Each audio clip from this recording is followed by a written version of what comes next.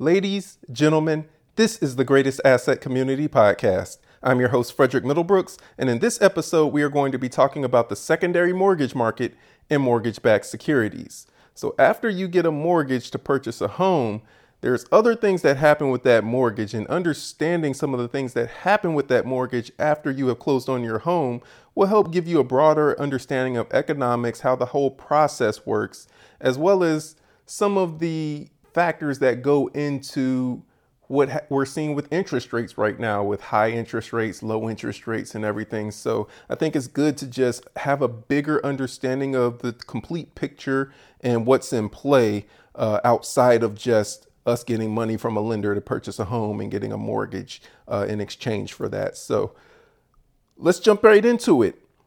When you want to purchase a home, you go to a lender, and that lender takes a look at your credit, your income, your debt, and they make a determination that you qualify for the home that you're wanting to purchase, and they give you the money to purchase a home. In exchange, you give that lender a mortgage, and that mortgage is attached to a promissory note. That promissory note has all of the stipulations for the repayment of that loan, how much you owe, what the monthly payments are, the interest rate, all of that information is on that promissory note. And that mortgage gives the lender the right to foreclose on your home if you stop making payments on that loan.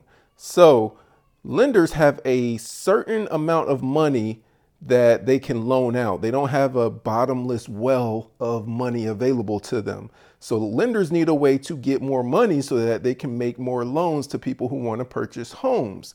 Lenders make their money off of origination fees, not off of holding on to your mortgage for the next 30 years or however long you're going to be keeping that particular mortgage. So what lenders do is they take the mortgage that you have given them and they sell that in what's called the secondary mortgage market. So most mortgages get sold in the secondary mortgage market. Don't be surprised or alarmed if your mortgage does get sold in the secondary mortgage market, because whoever it gets sold to, that individual or entity cannot change any of the things that are within that mortgage. They can't change your interest rate. They can't change your monthly payments. They can't change any of the criteria or anything that has already been agreed upon when that mortgage was originated.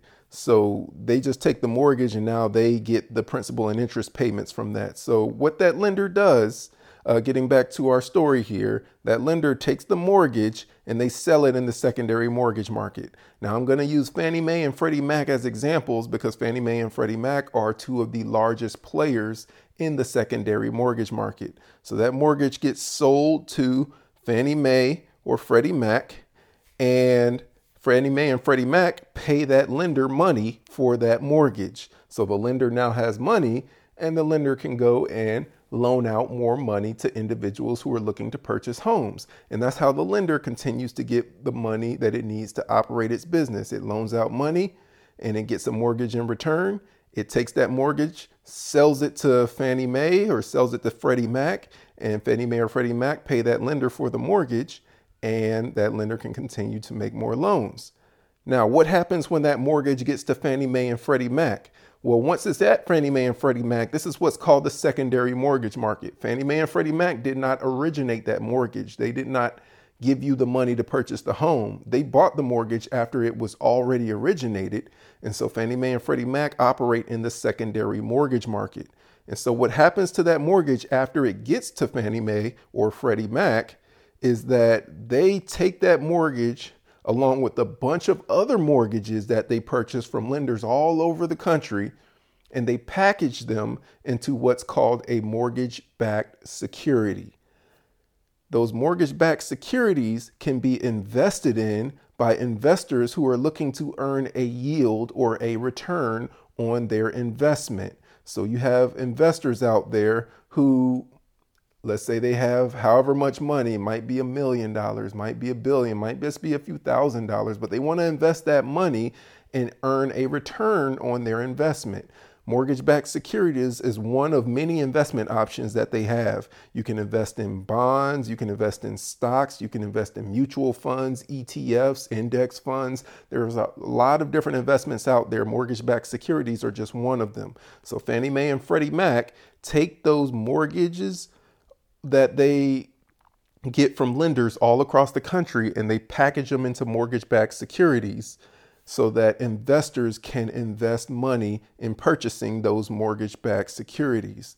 So when you now make your mortgage payment, the interest that you pay off of that mortgage payment goes to those investors as them earning their yield from purchasing your mortgage-backed securities. So that's how the flow really works. The money that the investors invest into purchasing these mortgage-backed securities is how Fannie Mae gets money, and that money goes back out to pay lenders for more mortgages.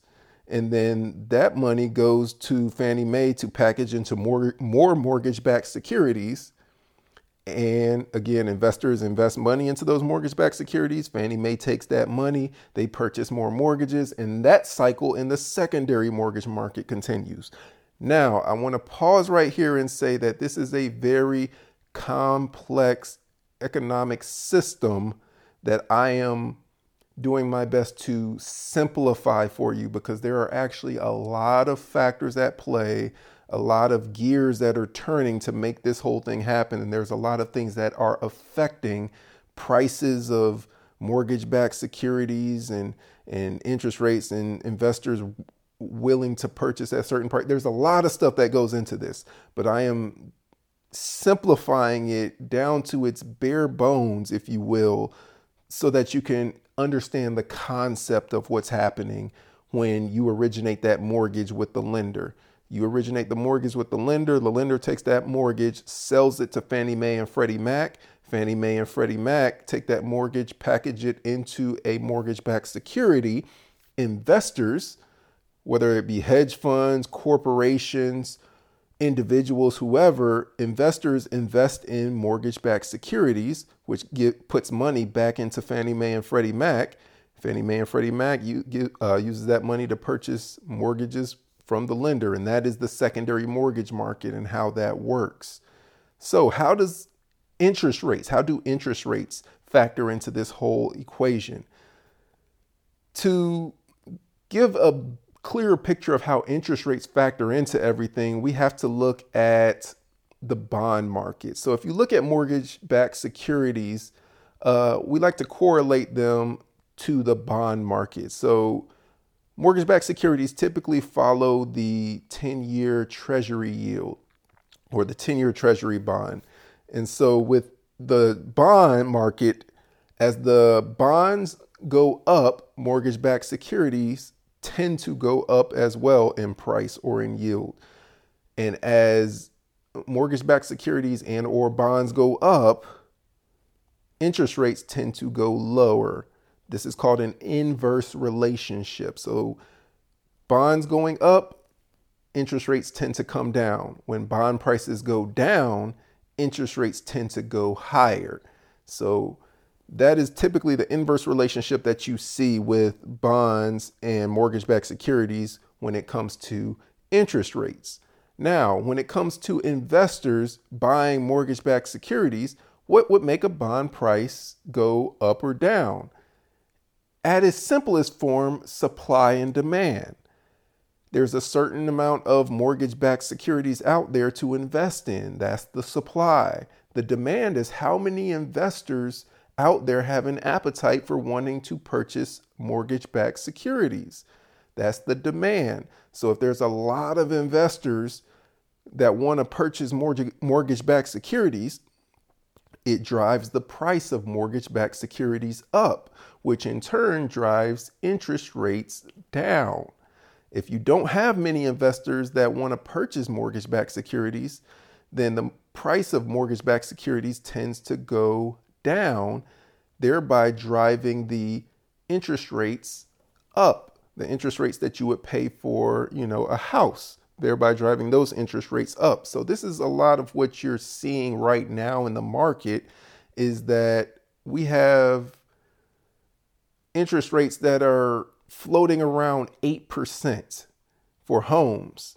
And you might be thinking, well, why would investors not want to purchase mortgage-backed securities when the interest rates are at 8%? They're going to be getting a lot more money in return for the yield on those interest rates. Well, to understand the decision making behind that, you got to understand from an investor standpoint, they plan on keeping these mortgages or these mortgage-backed securities for at least, we'll say, 2 to 3 years for them to pay off.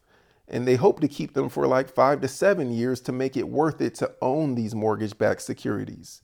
And the reason is because when people refinance their home or when they sell their home, that is what we call a payoff. So if you have an investor that invests in a mortgage-backed security, and let's say the home that's tied to that mortgage-backed security gets sold, well, at the moment that it gets sold, that loan gets paid off and that investor no longer earns a yield or a rate of return on their investment because they've been paid off. You sold the house, so they got the rest of their money. They don't get an interest rate return anymore.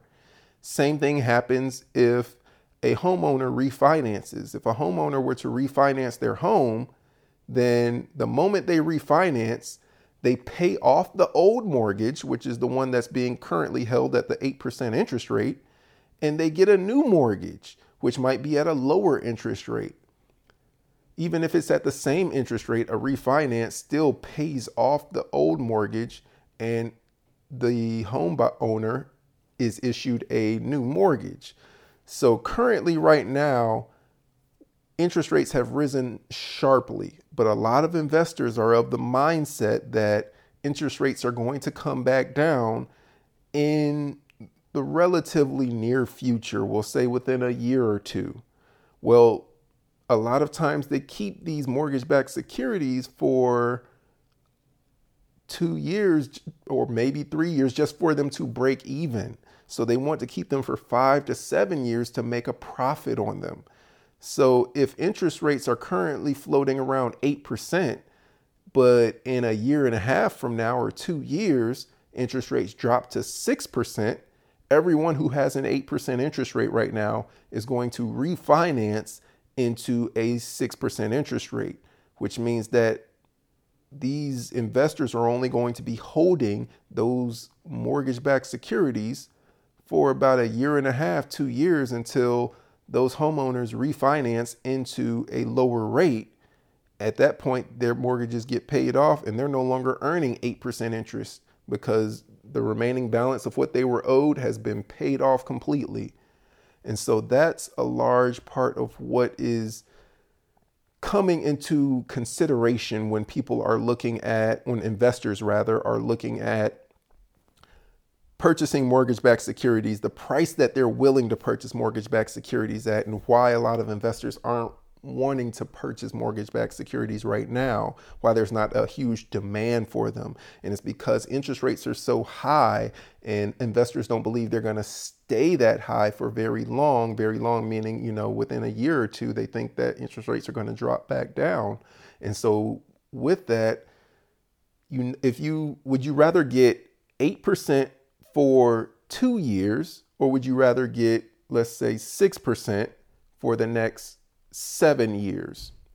6% over 7 years is going to pay you a lot more money than 8% over 2 years. And so if you think about it from that standpoint, investors aren't chopping at the bit, so to speak, to purchase mortgage-backed securities at 8% right now when they think that interest rates are going to be going down to, let's say, 6% in about a year or two. And so because of that, Fannie Mae and Freddie Mac, obviously, they want investors to purchase these mortgage-backed securities. And one way of trying to entice people to purchase your product is to drop the price of the product. Well, like we said, with that inverse relationship, when the price of mortgage-backed securities drop, the interest rates go up. And so you get higher interest rates with lower prices. When you have a lot of demand, those prices start going up because you have a high demand for your product. So prices for those mortgage-backed securities start going up and interest rates start coming down. So it's an inverse relationship that you've seen all throughout this entire system since it's been instituted between mortgage-backed securities and interest rates. So that's a little bit behind the scenes about how everything works with your mortgage once it's originated and getting sold into the secondary mortgage market, packaged into a mortgage-backed security, invested in and bought by investors, and how that affects the interest rates that we're seeing today, and potentially an indicator on what could be happening with the market, the housing market, the real estate market, the mortgage industry. So just wanted to give you a little bit of background on the secondary mortgage market and mortgage-backed securities as a whole. So again, this is just a tip of the iceberg, a snapshot, if you will. There are a lot of factors at play here, but this was my best effort to simplify something that is very, very, very complex to a level that hopefully will allow you to understand at least a glimpse or a snapshot into how everything behind the scenes is working. It's important to understand that this is a business. When you go to purchase a home, a lot of times that is a very emotionally driven decision for many people. There are a lot of emotions in purchasing a home, where you're going to purchase the home, how much you're spending for the home, because this is your hard-earned money that you're putting into this investment. There's a lot of emotion tied to that. So it's a very emotionally driven and oftentimes stressful decision when you go to purchase a home. However, understand that the mortgage industry, which allows people to be able to purchase real estate, is a business.